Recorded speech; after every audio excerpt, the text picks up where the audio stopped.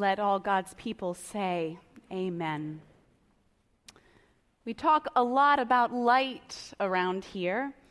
Alec preached a sermon on light in January. We take seriously the call from Ephesians to live as children of light. And we claim our church's call is to be a beacon of light in downtown Richmond and beyond.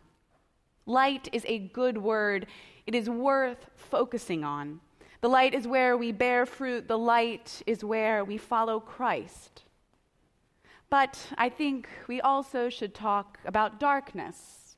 Now, nighttime darkness is something that I actually love.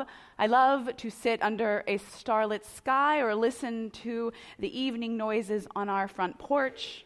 I enjoy soaking up that gentle, calming darkness away from glowing screens and fluorescent lights and social media notifications. But that is not the sort of darkness that the writer of Ephesians describes for us. The Greek word for darkness that the writer of Ephesians uses is also used for ignorance, for a lack of knowledge, for separation from God, even for death. This is the sort of darkness that swallows, that buries, that takes over your life. This is the sort of darkness that we try to avoid with all our might. This is the darkness that we shove to the margins of our life and our society. Today's gospel reading shows us how Jesus approaches such blinding darkness. This gospel reading will introduce us to a man who has been born blind. The scriptures indeed are peopled with such individuals, people who are trapped in the very real darkness of physical, mental, emotional disability.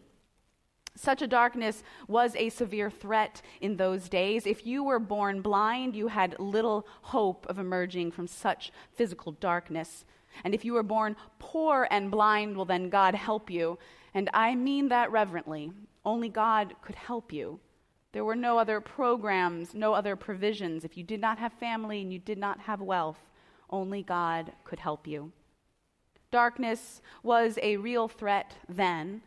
And although we might work to banish it to the corners of our lives now, it is something that we probably all can imagine quite easily. A deep darkness, a physical darkness that holds us, an emotional darkness that swallows us, a social collective darkness that blinds us. So we will hear the words from John, and we will note how many different ways people are stumbling around in the dark. The writer of John has some fun with the idea of blindness, and the story is a long one. So I will read the first 12 verses and the last 3, and then summarize the middle. So let us listen for this word, and let us pay attention to how Jesus approaches the darkness that swirls around him. Let us listen for the word of the Lord. From John chapter 9. As Jesus walked along, he saw a man blind from birth. His disciples asked him, "Rabbi, who sinned, this man or his parents, that he was born blind?" Jesus answered, "Neither. Neither this man nor his parents sinned. He was born blind so that God's works might be revealed in him. We must work the works of him who sent me while it is day. Night is coming when no one can work. As long as I am in the world, I am the light of the world." And when he said this, he spat on the ground and made mud with the saliva and spread the mud on the man's eyes, saying to him, "Go, wash in the pool of Siloam," which means sent. Then the man went and washed and came back able to see. The neighbors and those who had seen him before as a beggar began to ask, "Is this not the man who used to sit and beg?" And some were saying, "It is he." And others were saying, "No, but it is someone like him." And he kept saying, "I am the man." But they kept asking him, "Then how were your eyes opened?" And he answered, "The man called Jesus made mud, spread it on my eyes, and said to me, 'Go to Siloam and wash.' Then I went and washed and received my sight." And they said to him, "Where is he?" And he said, I do not know." And so some people bring this formerly blind man to the Pharisees. They don't believe he is blind, and they grill him for what happened. He cannot answer. The crowd of onlookers don't believe he is blind, so they call for his parents. The parents cannot answer what has happened. All keep saying, "We do not know." They call back the blind man, and John is making this point. Nobody wants to believe what has happened right before their eyes. Nobody wants to see what is happening right in their midst. A Messiah has come and is doing marvelous, mind-boggling things. Everyone keeps looking for an alternative fact. Everyone wants to get an answer that keeps them from upsetting their view of the world. Everyone wants to see their own truth, and it blinds them to the good news that is happening right in front of them. Meanwhile, the formerly blind man keeps answering, "I don't know anything except I was blind and now I see, and Jesus did this to me. This is all I know. Other than that, I'm in the dark." And Jesus in the end comes to the blind man and says, "You are the one who has seen. You have seen the Messiah." And he says, "I came into this world for judgment so that those who do not see may see, and those who do see may become blind." And some of the Pharisees near him heard this and said to him, "Surely we are not blind, are we?"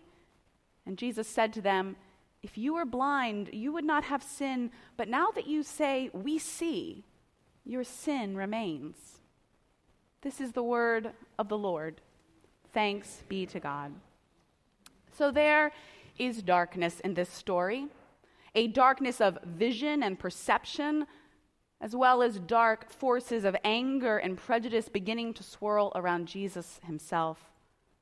After all, since it is Lent, we should note that Jesus is heading towards Jerusalem, towards the cross of Good Friday.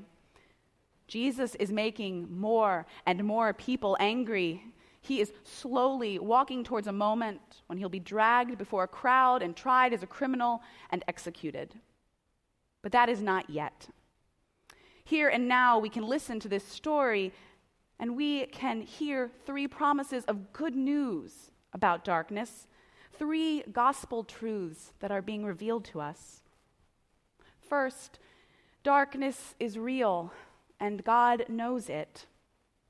This might not seem like a comfort at first, but if you've ever found yourself caught in the ebb and flow of real darkness, trapped in a place where you struggle to cling to light and hope, where you look around and wonder what the world is coming to, perhaps you can find some grace in hearing that you are not alone. The scriptures reveal that for thousands of years, people have struggled. Darkness is real. God knows the darkness is real. God knows the darkness is real. Despite some preachers' interpretations, the scriptures are not all about prosperity and happiness and light and doing good works. The scriptures peer into human lives, and they acknowledge there is real struggle and challenge, real grief and despair. Darkness is real. And so here's the first promise about darkness in the scripture. God knows the darkness is real, and God does not pass by. After all, perhaps the most moving line in this gospel passage we just heard is the first one. As Jesus walked along, he saw a man blind from birth. Jesus sees this man. Jesus does not walk by. Jesus stops and gazes at this man. He spends time with him. He does not hurry on to his next destination. He does not avoid the man. Jesus sees the blind man and he stops. The disciples also see the blind man, but they want to figure out who is to blame for the man's predicament. We do this too, we must confess. We try to figure out who is to blame for a person being poor or blind or desperate. Where can we place the blame, we wonder? Where can we pass the responsibility? And so the disciples ask bluntly, who is to blame, this man or his parents? And Jesus says, neither. In the scriptures, when people ask Jesus to answer this or that, to choose behind door A or B, Jesus almost always says, nope, neither option. This is not about door A or B. This is not about your this or that. This is about God. This is about God doing new things. This is about God bringing light where there previously was only darkness. This is about God seeing someone's blindness and doing something about it. God knows darkness is real. Jesus sees the blind man. When we are stumbling around in the dark, Jesus sees us. This is the first promise of good news we receive today. The second promise of good news about the darkness is this: Jesus engages with it. Jesus doesn't avoid it. He doesn't shove it to the side. He doesn't let it hide in a corner. He doesn't see the blind man stop, pray with him, pity him, and then move on. Jesus does not let the darkness alone. He gets into the literal dirt. He spits on the ground and makes mud and spreads it over the man's eyes. We are not good at dealing with darkness in our society today. We want to cordon it off, push it to the side, and whistle as we walk past it.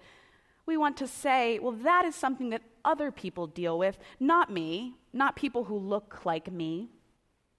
We might see the blind man, and while we might not blame him, we certainly would prefer it if he stayed on the side of the road, if he didn't interrupt us with his inconvenient disability on our journey.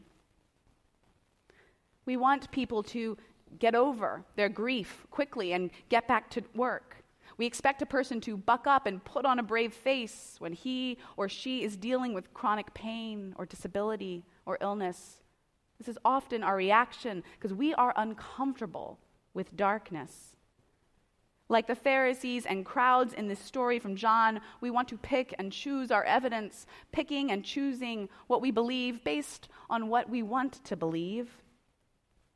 In our world, we want the blind man to stay in his spot on the side of the road so that we can be close enough to him to feel badly for him, to pity him, but not so much that he will interrupt us or our way of looking at the world. But the good news is our way is not Christ's way, and this is not the promise of the Scripture that we will have the final word. The promise is that Jesus will engage the darkness. Jesus will challenge the darkness. He will challenge the darkness by using saliva and mud and his own two hands. He will not shove it to the side. He will reach out and touch it and heal it. Jesus won't let the crowds and authorities remain in their metaphorical darkness either. He keeps pushing them, confronting them. He keeps disturbing the peace, trying to make them see that God's light is breaking in right now, all around them. And so we come to the third promise of this story, the third promise about darkness in the Scriptures. It might be good news, or it might make us a little more uncomfortable. It is this: we are being asked to join in and confront the darkness. We who are sitting right here, we who have received Christ's healing, and we who still so desperately need it, we can join in this work of challenging and engaging and healing the darkness. For indeed, after Jesus has confronted the man's blindness, after he has spread the mud over his eyes, he gives instructions to the man. He gives him something to do. Go and wash in the pool of Siloam. This is a theme in many of the gospel stories. After Jesus does his wonderful, awe-inspiring signs, he almost always gives instructions to the healed person. He says, go and do something. Go and wash. Go and do likewise. Go and baptize. Go and sin no more. The person who meets Jesus on the side of the road isn't healed and poof, that is it. Jesus moves on. This person is given a job to do. This person is given a call to follow. When talking about darkness in the world, in our own lives, this third promise of Scripture is that we are also called to challenge the darkness. Jesus wants us to join him. The blind man is told to go wash, and we are called to help bring the light. This is what we claimed for Adkins today in her baptism. This is what the officers will embody in a few moments when we ordain and install them. We remember in thought and word and deed that we are not alone. We all are called by the Christ who loves us, called to get to work challenging the darkness. As children of light, we are part of a family of faith, and this family stretches beyond the generations, across the centuries and millennia. Darkness is real. The Scriptures acknowledge it. God knows it. There are people hurting and poor and disabled and despairing all around us. There is bigotry and apathy and forces working to try to silence people like the blind man in John. There are challenges without answers, and there are places where we cannot quickly and easily and cleanly assign blame, no matter how hard we try. But Christ does not abandon us in the darkness or leave our blindness alone. Christ acknowledges it, faces it, confronts it, challenges it, and then, by God's grace and the Spirit's power, Christ asks us to join in, to get to work exposing the dark and bringing the light. A story. A few years ago, the journalist Scott Simon used Twitter to shine a light into a place not usually seen, the palliative care unit of a Chicago hospital. His mother was dying there, and he used the 140 characters of Twitter to document and celebrate and note some of the final moments of her life. She gave her approval for this. And here are some of the tweets he wrote. July 27th. I don't know how we'll get through these next few days, and I don't want them to end. July 28th. I see dawn coming in the sky and want to hold it back to keep my mother from what's ahead. To keep my mother, period. Later in the day. The family joins me today. Maybe they'll help me be strong. My mother showed me how that's done, come to think of it. Later in the day. I'm not sure my mother understands Twitter or why I tell her millions of people are loving her right now, but she says she's very touched. I think she wants me to pass along a couple pieces of advice ASAP. 1, reach out to someone who seems lonely today. Next tweet. And listen to people in their 80s. They have looked across the street at death for a decade. They know what's vital. And next one. Oh, and oh, Earth, you're too beautiful for anyone to realize you. It goes too quickly. Next one. Just spent 45 minutes looking for my mother's favorite dental floss. Waste of time? No, act of faith. The next day. In the middle of nights like this, my knees shake as if there's an earthquake. I hold my mother's arm for strength, still. Her passing might come at any moment, or in an hour, or not for a day. Nurses say hearing is the last sense to go, so I sing and joke. A few hours later. I think I can safely reveal now that last night we snuck a dram of grape juice to my mother. Nurses are shocked. Next one. Heart rate dropping. Heart dropping. 32 minutes before the end, before he finishes tweeting. The heavens over Chicago have opened, and Patricia Lyons Simon Newman has stepped on stage. And the last one. Thank you all for your warm wishes and prayers. Such love drives the world. These tweets didn't pretend that something sad wasn't happening. They didn't pretend that everything was just fine. They didn't pretend like these 140 characters had the final word. They acknowledged the pain. They confronted the dark. They wrestled with the mixed emotions of grief. They shone a light into a dark place and began to wrestle with the grief and pain and even the light-filled cracks of joy that shone in that moment. The darkness is real, but Christ does not abandon us in the darkness. Friends, we live in a challenging world. God knows the darkness is real, but the glory is God knows the darkness is real. And in Christ, God is doing something about it, and we, no matter who we are, no matter where we are from, we are being asked to join him. This is the promise of Scripture. Thanks be to God. Let us pray. Holy One, you come into the world in ways that shock us, that surprise us, that disturb us. And we admit that we are so often blinded to the good news you are doing right before us. Shine your light again and again. Walk with us, challenge us, and show us how we can join you. In your holy name we pray. Amen.